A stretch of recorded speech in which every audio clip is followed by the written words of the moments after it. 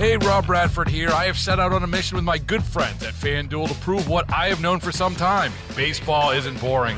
Now I have a daily podcast to prove it with some of the most notable people in the baseball world, screaming baseball isn't boring from the mountaintops, or at least agreeing to come on our show. Players, managers, GMs, and yes, even the commissioner of baseball, Rob Manfred. It has been a constant wave of baseball's most powerful voices. So join the revolution. Subscribe and soak in Baseball Isn't Boring. Listen on your Odyssey app or wherever you get your podcasts. You'll be glad you did.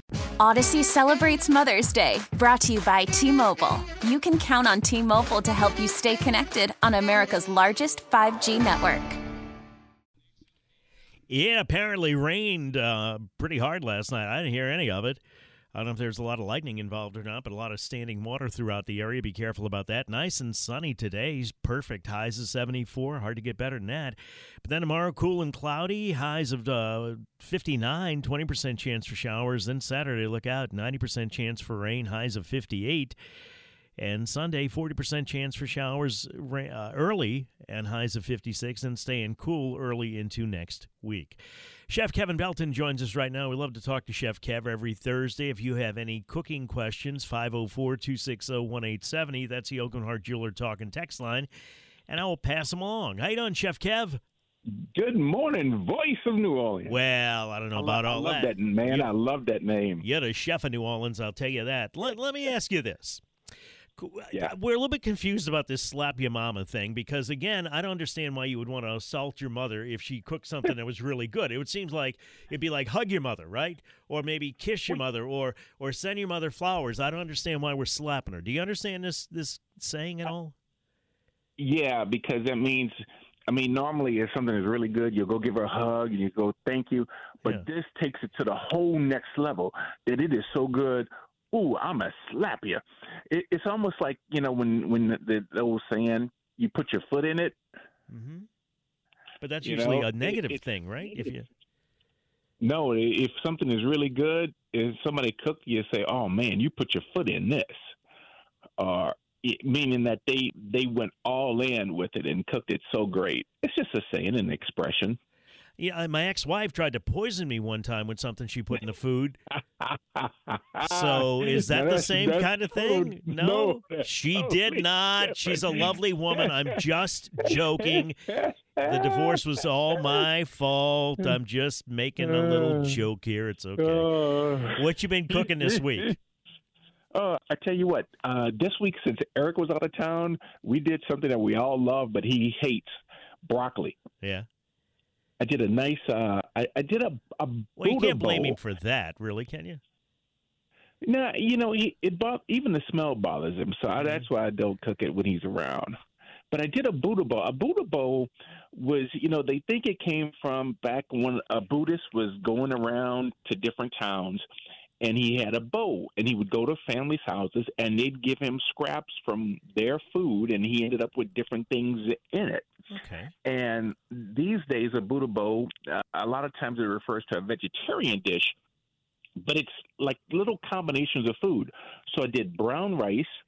I took some flank steak and sauteed that off, and then I seasoned it, and I put a little beef on the brown rice, and then I made a sauce in the pan. I used brown sugar, soy sauce, ginger, and garlic, and threw that in the pan where I had sauteed the beef to make the sauce, and put the broccoli in that and let that cook and steam, and then put the broccoli with the sauce over the rice and the beef.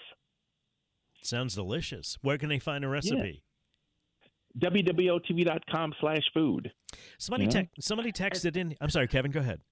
No, go, please. Well, somebody said they got a brand new, or they want to get a cast iron frying pan. They don't know whether they get a gray one or a black one, gray being brand new and unseasoned, I guess. And then they want to know, is it really that good? Basically, they want cast iron skillet 101. Is it worth the trouble? How hard is it to season it? How many steps does it take to get it from go from gray to black, et cetera? Walk us through all that if you can, please. No, basically what they need to do, they just need to take the pan, wash it really good. Wait, better to get a gray one because you can buy them seasoned already, right? Yeah, it doesn't matter which one they get. All right. Wash it really good. Rinse it. Put it on the fire to dry it, okay? All Put right. it back on the burner to dry it. Set the oven on 350. Now, take oil, coat the inside and the outside, and turn that pan, put it on a sheet pan upside down, Okay. and put it in the oven and bake it for about an hour and shut it off. And then wash it again, all right? And then put it back on the burner to dry off, and then a little bit of oil on the inside, and take a paper towel and smear that oil around, and that's it. And then the more they use it, the more it'll keep being seasoned. So But it's important to put it on the burner after you wash it. to dry it, because it's a porous surface, dry right? it. Yeah.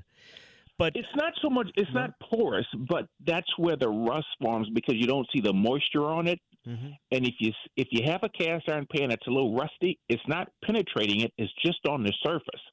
All you have to do is wash it and then put it on that, towel dry it, but put it on the burner and you'll see the moisture evaporate, and then just oil it with a little bit of oil. Just a little vegetable oil or whatever you have. yeah, and you do that every time you use it.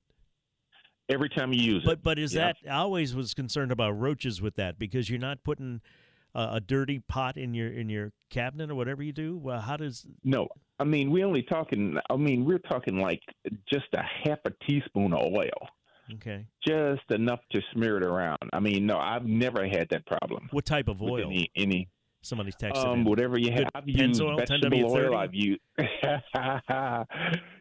for cast iron you need that 5W30. Yeah. Especially in this climate. Olive, vegetable, whatever is there, whatever you happen to have handy. Okay. Yeah. And is it really worth going through all of that? Are the benefits of cooking in it that much better than a Dutch oven or whatever else you would use? The thing is, it holds the heat really well. For example, when I want steak, I'll put the cast iron on the fire. I crank the oven up to about 450. Yeah. I put the cast iron on the fire, let it get hot. I put just a drop of oil in the pan. I throw down the steaks, 3 minutes on one side, 2 minutes on the other side, slip it in the oven for 10 minutes. And after 10 minutes, take it out of the oven, set it on top of the stove, off the fire, and just let it rest for 10 minutes before I cut it. And you have a perfect medium steak. If a steak is like an inch thick, it's perfect medium. So the cast iron pans hold the heat, and they're great for one-pot dishes because you can use them on top of the stove, but then you can also slip them in the oven. But you can do it with a Dutch oven too, right?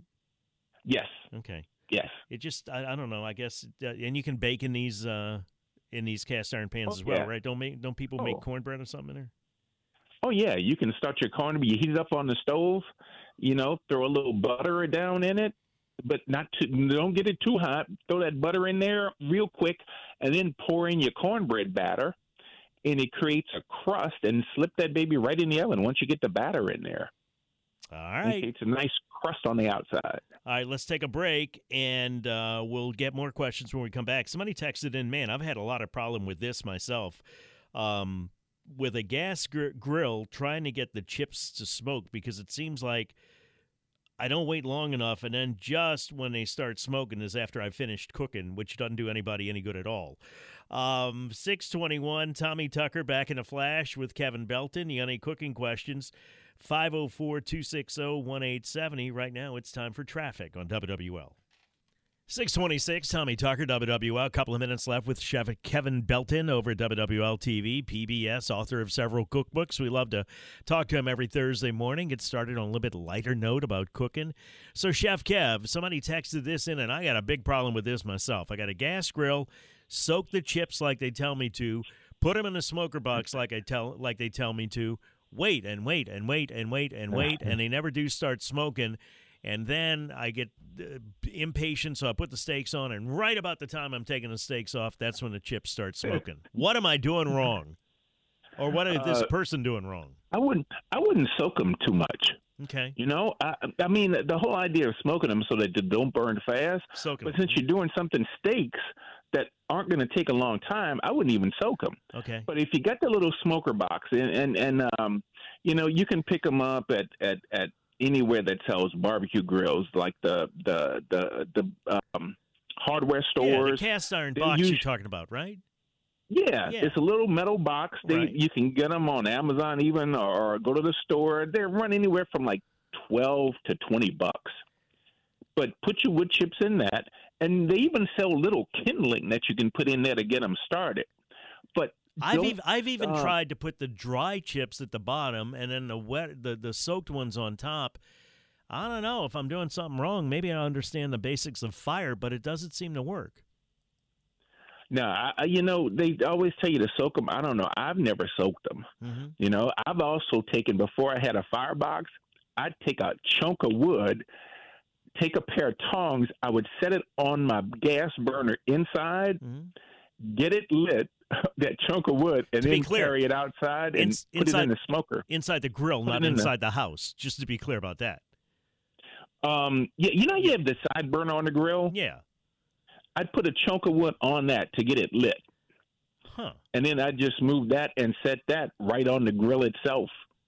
Once it got lit, open up the lid, set it down in there, and let it just burn itself.